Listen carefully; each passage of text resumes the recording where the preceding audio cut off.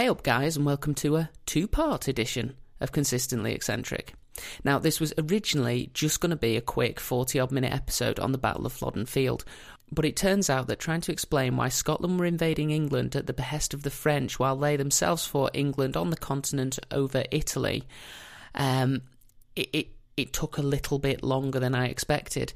And we found that we'd already had 45 minutes of material setting the scene with the Old Alliance before we'd actually got round to mentioning King James at all.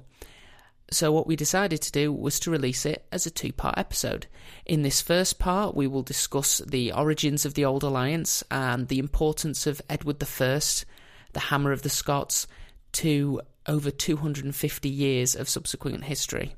Enjoy! Hey up, I'm Joe Heathcote, and this is Consistently Eccentric, a podcast where I will attempt to teach a friend of mine a lesson from British history, focusing specifically on the lesser-known and less believable people and events that the history books tend to leave out. So let's get started with... So this story takes place mainly in the Tudor era, although to get to it, we're going to have to do a bit of extra history.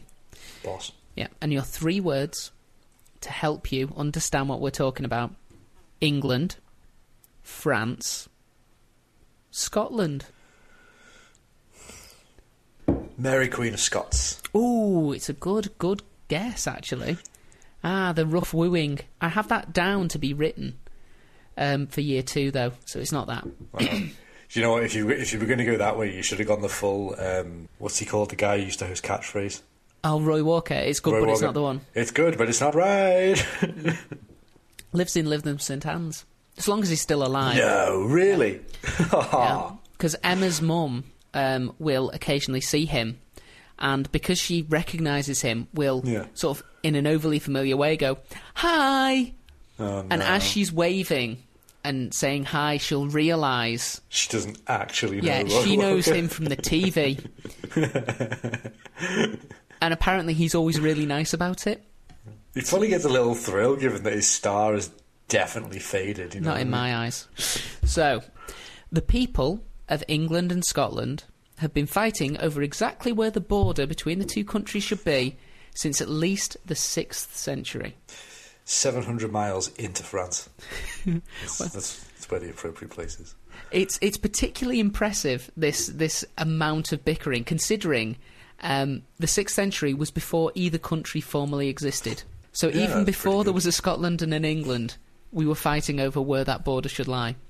In the 7th century, the Battle of the Two Rivers saw the Northumbrians defeat the Picts, and this gave newly crowned King Ecgfrith control of the majority of Scotland for 14 whole years. Which is pretty good. Well done, Ecgfrith.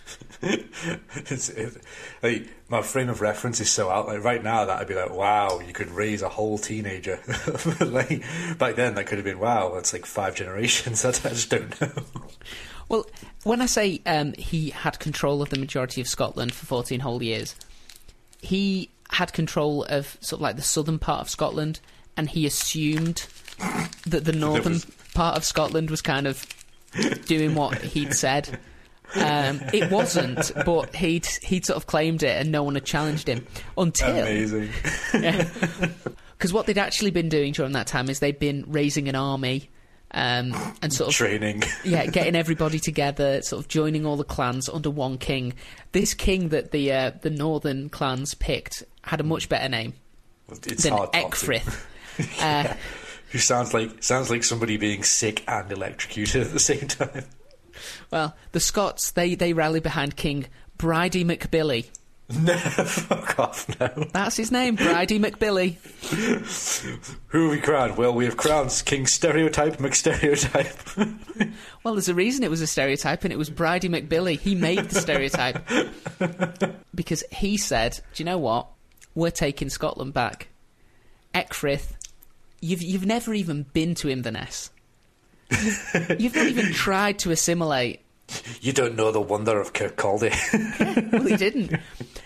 Now, basically, what Bridie McBilly did was he declared himself king and said to Ecgfrith, "What are you gonna do about it?" He didn't sort of march down and challenge him. He said, "Well, I'm king up here now." Right. So Robert the Bruce wasn't so much a brave pioneer as following a storied tradition. Well, it was definitely a gambit that worked, because King Ecgfrith, he was like, right, well, I'm going to come up there and show you. He'd been advised not to do this. Don't invade the Highlands. Yeah, but he'd been advised not to do this by St Cuthbert. And you think you'd listen to a saint. I mean, to be fair... Was he a saint at the time? No, because he was still alive. He was a bishop at the time, though. All right, and his trusted advisor. And St Cuthbert went, it feels a bit like a trap. I'm fairly sure God's not with you on this one. Exactly. You've never been that far north in Scotland, have you, my liege? Do you know any of the terrain midges there? Everywhere. Because I'm guessing Bridie McBilly, he knows every rock, every possible choke point. It sounds like St Cuthbert was quite the military man, to be honest. Well, much more than King Ecgfrith. Because he ignored St Cuthbert. He decided he was going to attack, and he thought he'd had the perfect opportunity, because a small band of Picts came south to challenge him to a battle. Right. And rather arrogantly, he thought this was the entire army. So he met them in battle, and they ran away. And he started following them. Oh, come on. I've literally heard this tactic, like... And he followed them quite a way, because... Obviously, the Pictish force, they were very small, and they could travel quite quickly, whereas he had to, get his entire army baggage train moving and all the camp followers and everything. So he plodded along after them into the mountains of Scotland to a village called Dunnacan, which, for reference, is near Forfar. And then he got done again. At this point, and this was 143 miles, or 1 week of forced marches from his capital in Scotland of Bamber. For God's sake. He's forced his army to march up hills, up unknown terrain for 143 miles within a week. It would have been fucking trackless as well, basically, wouldn't it? It wouldn't even have been heather at that point, because the clearances for sheep farming wouldn't have happened. I mean, they would, but not in anywhere near the total devastation. It would have been forests and shit, wouldn't it? To try and march an entire army, it was pretty inhospitable terrain. Yeah. So they waited... Well, the Romans couldn't manage it, could they? The Romans were smart enough to stop and just go, nope. Do you know what? Do we even want this? Here is the end of civilization, for we have decreed it. There's gold in Wales. Fuck this place. But yeah, he waited until he was a week away from his capital, until his men were absolutely knackered and, like you said, probably ravaged by midges, against which the English skin has no known defence. And King Bridie McBilly decided to do the very ungentlemanly thing, and he sprung an ambush. He probably waited till the maximum amount of them were on the toilet as well. Well, every advantage is an advantage. Yeah, and he managed to kill King Ecgfrith, along with most of his very tired soldiers. And that was the end of the Northumbrian sort of ownership of Scotland. I'm surprised Scotland didn't go and try and claim Northumbria off the back of that one. These guys are idiots. Let's give it a go. No, Bridie, he knew what he wanted, and he wanted Scotland. He didn't want any of that soft southern shite. It wasn't a case where he promised his soldiers that they would invade. Yeah, he no promised glorious he'd get conquest here. We're taking back our homes. We're calling it quits. We're going to kill a few of them so they don't come back. Jobs are good. And the border kind of held more or less for quite a while, because there wasn't another big round of fighting until post 1066. That was during the anarchy. Oh, we've covered this. The King of Scotland just got involved and turned it into his personal raiding area. Yeah, he sided with his niece, Matilda, and while they were busy fighting over Kent, he went, well, it seems like all of Cumbria's pretty poorly defended. I'll have that. So, yeah, we discussed it at the time, because that's one of our episodes, isn't it? And I'm pretty sure we came to the conclusion that the King of Scotland was the canniest political operator of all. He had somewhere that he could send all of his bloodthirsty vassals. He could just be like, well, fuck off and raid Northern England for a bit. And then they'd come back rich and sated and settle down. And no one would ever end up challenging him for the throne, because he was playing them all off, so they all, you know what I mean? Oh, David, he was living his life. He was enjoying himself. I don't think a Scottish king ever had it as good as David did. Just based on the English infighting, it was just this is the best time to be Scottish. But by the late 13th century, things had settled down again, and there hadn't been a major battle to speak of over where the border should be for 100 years. which is amazing. But it's not going to last. Edward I is where we're heading here, I know, I can feel that one. In 1274, the new English king, Edward I.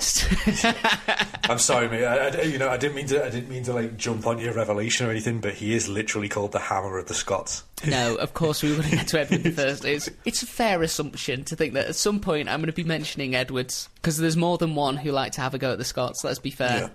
But I think Edward I, like on a slight side note, he's got to be. Like, I know Richard the Lionheart gets all of his big ups because of all the crusading and introducing the crossbow, which sort of fucked us over because our previous specialty was the longbow. So thanks, Richard. But Edward I is our most, like... I don't think royalty's a valid form of government, but, like, if you're going to follow one man because he's big and hard and good at war, like, Edward is the most legitimate king we've had. Possibly ever, possibly since William the Conqueror. It depends on how you view their achievements, but I think Edward's probably the best. Well, it's hard to argue because, in 1274, he got back from fighting his crusades in the Holy Land. And he did love fighting, because as soon as he got to Britain, he came up with a pretext for a fight with the Welsh. He demanded that the Welsh king Llewellyn come to England to pay homage, as you do. And Llewellyn, being a king in his own right, declined. Wasn't he a prince? Didn't they? Wasn't one of the reasons of the pretext that, like, technically Wales didn't have a king because it was all a system of, like, internal political stuff? No. He was definitely a king, but Edward, he was basically trying to question the legitimacy of that, because he was also, as he was demanding Llewellyn come and pay him homage, entertaining Llewellyn's younger brother, David, at the time, who had recently tried to assassinate Llewellyn. So what he'd done is he basically said, I'm openly harbouring your younger brother / would-be assassin, and I'm demanding that you come here and pay me homage. He's basically saying, come and fight me, come and fight me, come and fight me. Well, I think the implied threat was either you come and also bow the knee to me, otherwise I'm going to put this guy where you are. Yeah, but he's essentially forcing the conflict, isn't he? Because he's like, either you pay homage, which means you can't be a king anymore. You get killed, or your third option is fight me. You can't just ignore it, because that's not how, Yeah, you can't. Well, you definitely can't ignore Edward, because Llewellyn did. Face with a sword. Well, Llewellyn did try to just ignore him, and Edward took that as a bit of a slight and declared war in 1276. Right. So I was correct. He was just looking for a pretext for fighting. Yes. Well, I think what he'd hoped was he wouldn't have to fight, and he would be ipso facto King of Wales as well. I don't think he hoped he didn't have to fight. I think he was fairly successful in his crusades, wasn't he? Yeah. Like he did. I don't think he personally won any kingdoms, but he was part of the armies that set up the initial Crusader kingdoms, like Tyr and Acre. But he was involved in setting all of that up and victorious, wasn't he? He wasn't a shit crusader. Oh no, he was definitely, when he took the cross, he fought hard for the faith. Yeah, but so what I'm saying is he came back with a massive taste for blood, and he was like, right, either land or murder, and I'm hoping murder because I really like murder. Because my evidence is the rest of his life was him spent pursuing murder. Well, yes, in a way. I mean, basically, he declared war in 1276, and Llewellyn was very much unprepared for this and had to concede most of his territory. But Edward sort of stopped at that point for some reason. I'm guessing because he wanted a breather, because he then declared war again in 1282. Yeah, I don't mean to try and take over your job and tell the story, because I don't have notes in front of me. I'm not sure this is 100% accurate, but I am very interested in Edward I. And I'm sure one of the reasons is he was playing this canny political game where the Marcher barons, as in the people who run what we would now call the southwest of England, they were quite powerful, and they were extending their power because they were the people who were mopping up all the territory as vassals under Edward in Wales. So he had to give them some, and then make sure they didn't get too much so that they could start challenging. It was he had to do bits and then build up his own power base again to make sure he was still on top and stuff like that. He was playing a very he was trying to play it so that the Welsh themselves, that the main body of the Welsh people didn't sort of support Llewellyn by saying, this guy's a despot and I'm going to put his brother on the throne because his brother would make a better leader, would bring you prosperity. Look at how successful. Look at how successful I am. Me and him would work in concert, and it would bring prosperity to everyone. So he stopped the war after Llewellyn conceded a lot of land, and I'm assuming it was, like you say, partly to placate the Marcher barons, but also just to give the Welsh an idea of look, we're sort of ruling this bit, and look how good it's going for them. But the problem was that David, at this point, realised he's probably being used a little bit, and that it didn't look like he was going to be put on the throne of Wales, and if he was, it would be a much smaller Wales than he'd originally thought he was going to be made king of. So he decided that what he'd do is he'd switch allegiances, he'd go and he'd apologise to his brother for trying to assassinate him. I imagine a very awkward conversation, but between the two of them, sorry, it's like the Welsh loyalties were divided between the two of them. So if they reasoned, if they came together, so would the Welsh, and then they could mount a meaningful counter-attack or defence, whatever they had the men for. Anglesey is pretty much all they had left, probably. Well, either way, David and Llewellyn were reunited and then quickly killed. I was just about to say, did it feel so good? But obviously not. So. No, it felt very stabby. A lot of that going around Edward the First. He was a stabby kind of guy. Because what really happened was David defected. Edward didn't have his fig leaf for the invasion that he was doing to say, I'm going to put this guy. So he just went, fuck it. Let's finish this. I have nothing left to lose. To lose, I just have everything to gain now. I don't have to play this game anymore. Let's do it. And Edward instituted English laws across Wales, and he created whole new towns where only English people were allowed to live. He also built lots of castles as a warning to the native people that they needed to shut up about things like their own culture and history. Because that didn't exist anymore. You were Edward's people now. We're all English. And don't you dare go to Llandudno, because that is not for you. It's an English town for English people. I mean, he got, it was wrong, and it was, I don't know what the right phrase is, cultural erasure, I think. Pretty much, yeah. It was bullshit and all the rest of it. I'm not glorifying it at all. Make that very clear. But he got shit done. In his own lifetime, which was quite long as far as people of the time go. It was, even as far as kings go. But, even before he was off seriously campaigning elsewhere, he had, the basics of massive castles and walls set down. And within his own lifetime, they were completed. It's basically unheard of. Well, he was a sea change in the way the British Isles were. Because we're talking about Wales, this is just like the preamble, what he did to the Welsh. It was the warm-up act, basically. Which isn't, again, to disparage the Welsh, it's just that in terms of population and in terms of just geography, they were smaller and, slightly easier to control. Yeah, and also, we've had a lot more interaction with the Welsh at this point in terms of... trade and general... Yeah, it was a much more known entity than the Scots were at this point. Yeah, because, I bet almost no English people had ever been, to the Highlands. Oh, God, no. There'd be monsters. God, imagine if they'd found out Orkney existed. Well, that's literally, when you see the way that the Vikings drew the world and the Romans drew the world, it's like, you get to the top of England and then, oh my God, who knows? Stay away from those people, they're fucking crazy. If they want to trade, do so, but hand on your sword. Give them the amber and all that shit that they care about that we don't really like. Just make sure they leave before they start drinking.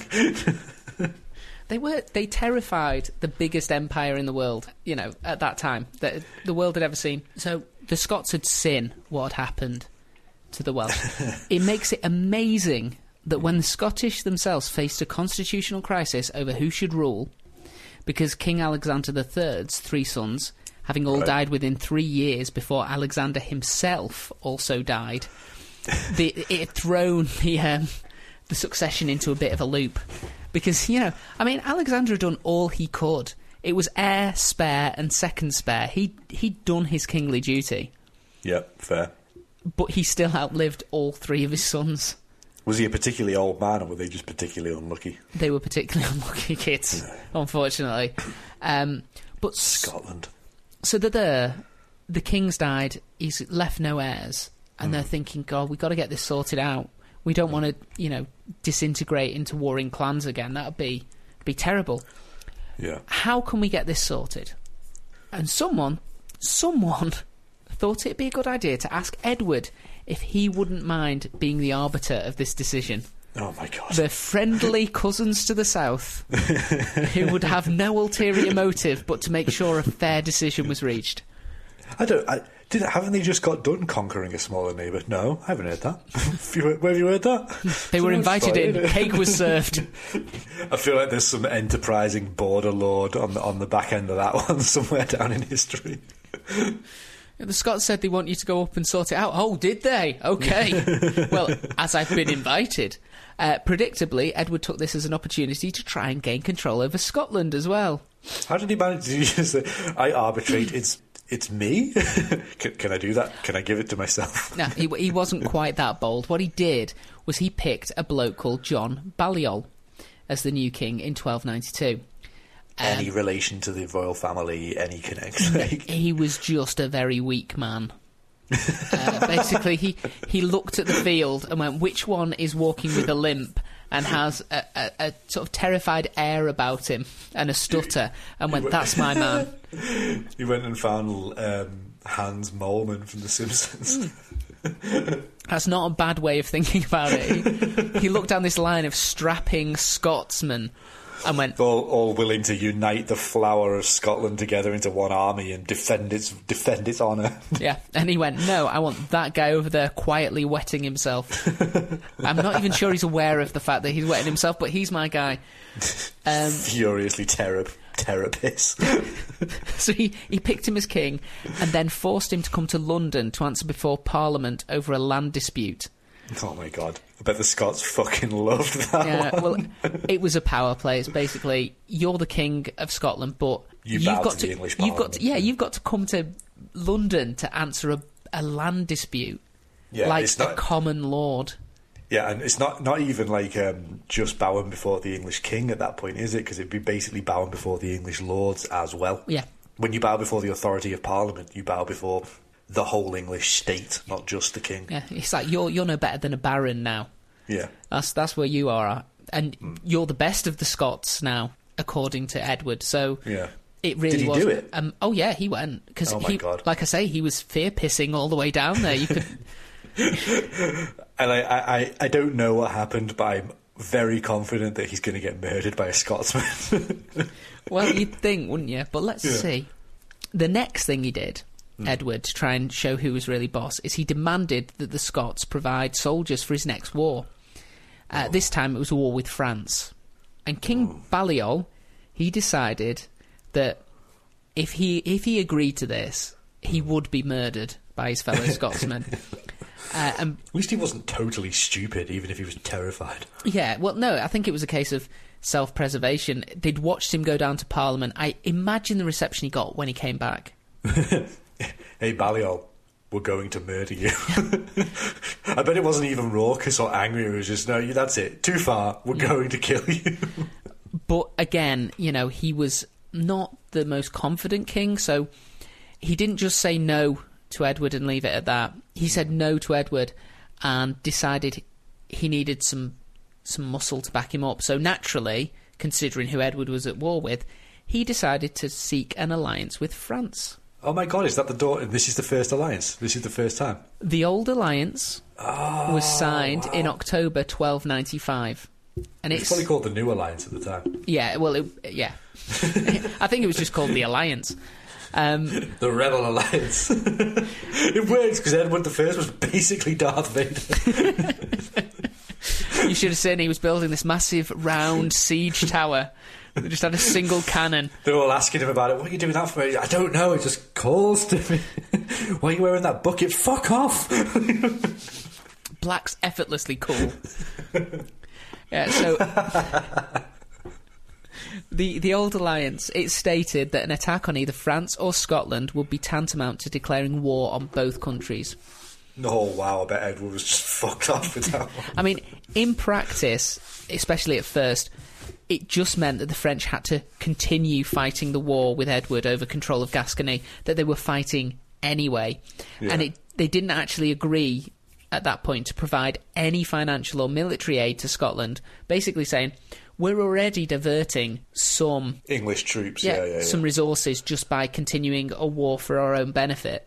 Scotland, however, were now duty-bound to declare war on England.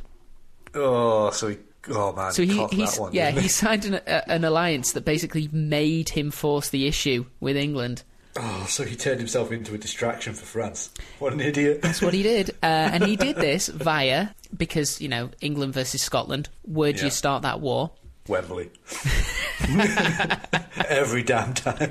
Well, before Wembley was built, you'd start it at Carlisle Castle, because that is the most besieged castle in the British Isles. Because it changed hands between the English and the Scots so much they had separate doors. We've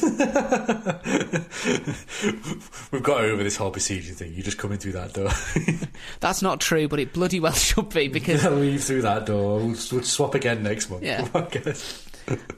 It was unfortunate that they had failed to take a defensible position like Carlisle Castle, because Edward found a gap in his fighting schedule in spring 1296 to launch an invasion of Scotland. Because, the French-English wars always have breathers built in for a few years. I was going to say he's like a football manager at this point. Well, we're gearing up for the next campaign season in France in about June, but we've got time for a pre-season tour. Well, it's just a case of the English and the French we're so used to being at war with each other that we build in time to recover so that we can war properly. That's why the 100 Years' War took 116 years or whatever, because there were built-in pauses. Yeah. Referees come on and go, okay, pause, score tied, score fixed it, whatever. Everybody go home and repopulate for 20 years. We'll meet here again. And this time we'll really sort it out. God damn it. So during a natural pause in the fight over Gascony, Edward was like, well, I've got to keep myself match sharp. I'll go and sort Scotland. I've got some young lads that need bedding in. Now, this is the moment, he's made his alliance. That hasn't worked. Mm-hmm. He's got to do something as John. Yeah. I mean, either give the crown to someone else or, at least try. He's going to die. He's backed himself right into a corner. He's at war with the English. Yeah. Either the English are going to kill him, or the Scots are going to kill him for not being willing to fight the war against the English. So he's got nowhere to go. He was willing. He was willing to fight. But it turned out he was an awful military leader. Oh, you do surprise me. And the entire campaign only lasted a few months. Oh, dear. In a country where the English had no idea where they were going, no idea of the terrain, everyone fucking hated them and wouldn't help them. Yeah. It got so bad... And it was such a one-sided war that when the English reached Stirling Castle, a big defensible castle that could hold out, presumably, if well provisioned for months, they didn't find any defenders whatsoever. Everyone legged it. What they did find was a janitor who had been told to hand them the keys when they got there. No. Seriously. Jesus. They left one, presumably incredibly disillusioned Scotsman. Yeah, either that or the bravest man in the whole fucking army. Oh, yeah. they're defending it with one man. No. Not, even if he was told specifically, don't fight them, just give him the keys. Yeah, that is a terrifying situation. Edward's you're one man waiting for an army to turn up, headed by a guy who's what he really likes? Murder and conquering. when he turns up and finds out there's no one to murder, and he's technically conquered without having a murder, maybe he'll just murder you. Yeah, what are you going to do out about of frustration it? and not having a battle to fight? Yeah, but I 100% believe that Edward I was that guy. I believe that in his life he probably killed people out of frustration at something else happening. Well, they finally caught John. Yeah. Probably hiding like a bitch somewhere. Yeah, I'm assuming he went full Saddam Hussein and was dragged out of a hole somewhere. And Edward is a martial man. He is a man raised by the sword, and he looked down at this pathetic excuse for a leader. He was so disgusted he couldn't even give the order to have this guy executed. He was so pathetic. Right. Instead, he had the Royal Arms of Scotland ripped from his coat. Fair enough. Which earned John the nickname Toom Tabard, which means empty coat, and then sent him to France and told him to stay there. So if you like the French so much, you're going to sign an alliance with them. You go to France. Oh my God! You piss off to France and you don't come back. Not even worth killing. Like, wow. Like, I know that, like, now that's just like some sort of standard villain play, or like, you know, like arrogance or whatever. But like back then, that would have been a massive, massive statement. Yeah. I don't even need to kill your leader or imprison him. I'm going to set him free because he is so pathetic. Yeah. You have so little hope of rising against me or ever defeating me that I can let your top commander go. It's irrelevant. Well, it turns out he wasn't the top commander, because a few years later, there was a guy, you may have heard of him, called Robert de Bruce. Yeah. And he took up the cause in 1306. Though he had a bit of a false start, and this did lead to his sister Mary being kept in a cage, exposed to the elements, for 4 years. Jesus. Did she live? She did. She was released from captivity following the Battle of Bannockburn in 1314. Yeah, I mean, Robert the Bruce, he didn't cheat because it's just the way of the world, but he was lucky in that he got going. Like, he was around at a time when Edward I was already old. Like, he would have got the shit kicked out of him if he'd been like, you know, if it had been 15 to 20 years earlier and Edward had been a hale man. Like, he just needed to be in charge. The thing about Edward I was, such was his legacy, that it wasn't even Edward II who finally admitted that Robert had won. It took 14 years, and it was Edward III who finally admitted that Robert was a legitimate king. Yeah. That's how long it took for Edward I, sort of just sheer malice towards every other leader in Britain, could be erased.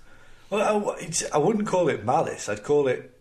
when did Edward III do it? Did he do it, like, immediately, or...? Oh, no, it took 3 or 4 years.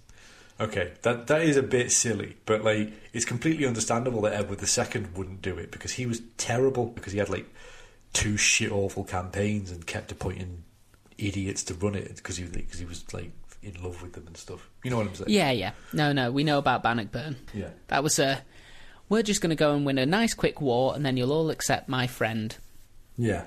Like, no one even... I bet the English didn't even want to be there. No one liked Edward II. No. But I doubt anyone liked Edward I, but you don't need to like a man who's, like, incredibly successful. You know, it's like... you want to be on his team murder anyway. You respect that man. Yeah, you don't have to like someone who's like, stab and I will reward you, or you will be stabbed. Like, I don't need to respect you, I'm just going to go and do the stabbing that you want me to do. And the PTSD I will take out on my family. As is the way. Yeah. The British way. So, even though Edward III had admitted that Robert was a king, he got the feeling he couldn't trust the English. Especially not English kings called Edward.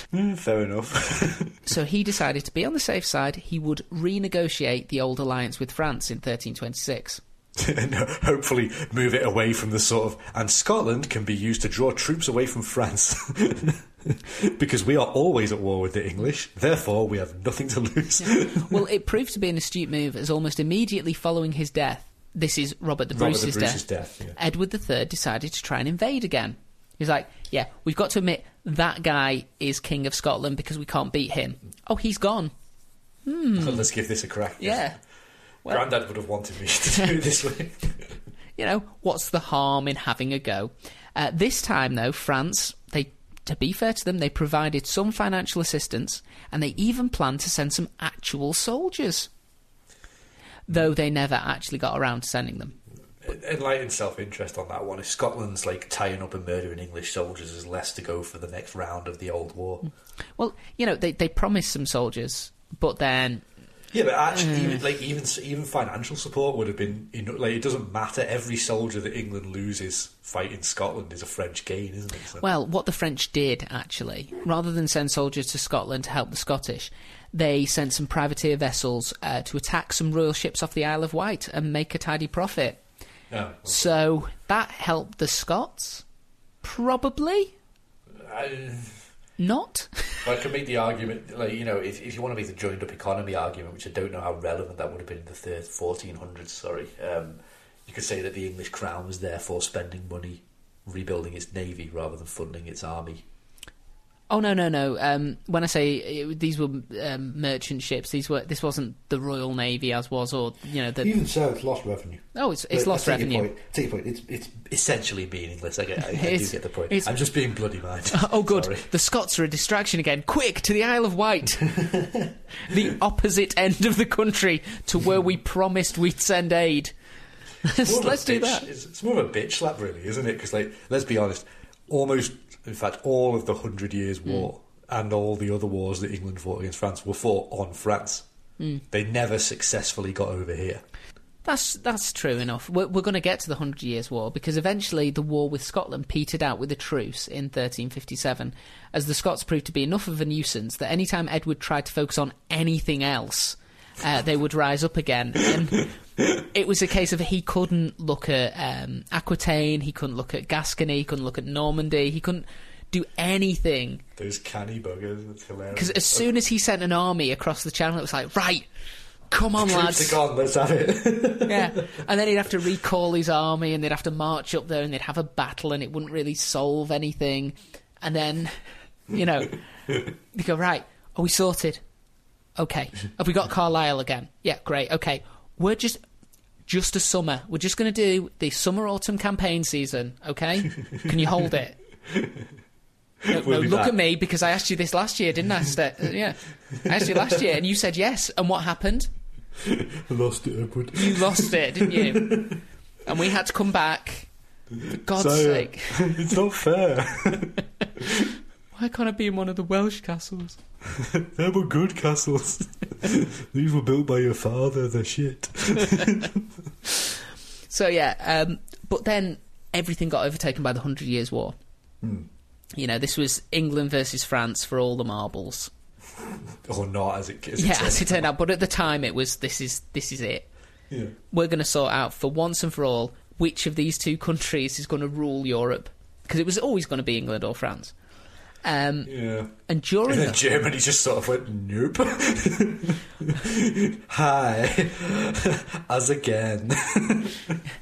We've got our shit together. Be scared. But yeah, during the 100 Years' War, the Scottish, despite not having troops sent to them when they needed them, they dutifully answered the call of their ally, Charles VII of France, and they sent approximately 15,000 soldiers with claymores to help out. That is a massive amount for Scotland to send. That's a massive amount for medieval armies. That's huge. Well, it was a massive amount because they won an important victory at the Battle of Bourges in 1421, during which time they managed to kill Henry V's brother. So not only did they turn the tide of the battle, they claimed the biggest scalp. Jesus. And the French... And Henry V at that point was kicking the shit out of the French, wasn't he? And the French, the French thought, though, God, we got these guys. Yeah. We're never... So long as we fight with these guys and we support them, we've basically got a Terminator. So they made them their, like, frontline specialists. Oh, yes, they did. And they marched proudly alongside the Scots at the Battle of Crevant. Then the French retreated, leaving the Scots to fight the English alone. We have had enough. We are sure you can handle it from here. Resulting in massive Scottish casualties. Then, at the Battle of Verneuil, the French also retreated, leaving the Scots to fight the English alone, resulting in heavy Scottish casualties. What was their plan? I think it was Operation Scottish Shield. So the Scots would march in at the front. Get behind the gingers. Yeah. The Scots would march in at the front of the army, and if the tide started to turn, they would give the French enough time to retreat, saving most of their army. And I'm assuming the Scots would make a valiant stand and take out quite a few of the English. So from the French point of view, it was a win-win. Yeah. They've not lost any of their army, but the English have had... So the Scots, they got wise to this, and they thought, right, we're not just going to march in behind any leader now.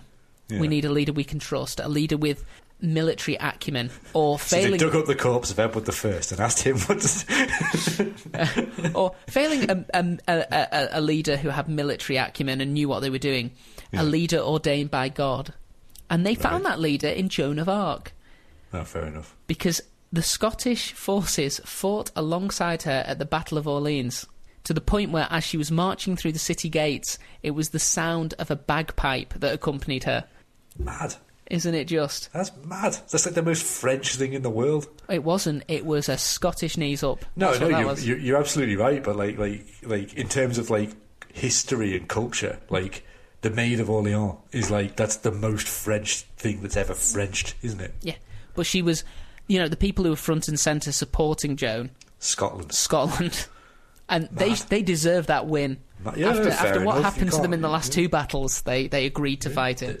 They earned that, and she earned every victory along the way. I don't know what happened. Did Henry V die at this point, or did he just turn shit? This was the point at which the longbow was being usurped by the cannon, and whereas we had the monopoly, we had the monopoly on the longbow. The French had the monopoly on the cannon. So this was part of this was sort of like in the middling bit where it could have gone either way. Casting techniques, but. The fact of the matter was, as you know, it was considered such a turning point that the Garde Écossaise, or the Scots Guard, would become one of France's most elite fighting units. In fact, they provided the bodyguard for the king. Wow. I suppose they earned that as well. Oh, God, did they have to be from Scotland as well? They were all Scottish. So for I think it was a couple of 100 years... The French king, his life was in the hands of Scotsmen. Such was the amount of respect that the French had developed for the Scottish, just based on the sheer heroism on the battlefield, fighting the English. Because God damn it! Well, if there's one thing the Scotsmen love to fight, well, there's actually I will go anywhere. that we are going to do an entire episode at some point on the Scots Guards of France. Yeah. But that's for another time. Is like related question? Is that why the English monarch, the British monarch now, has like one of the regiments is the Scots Guard?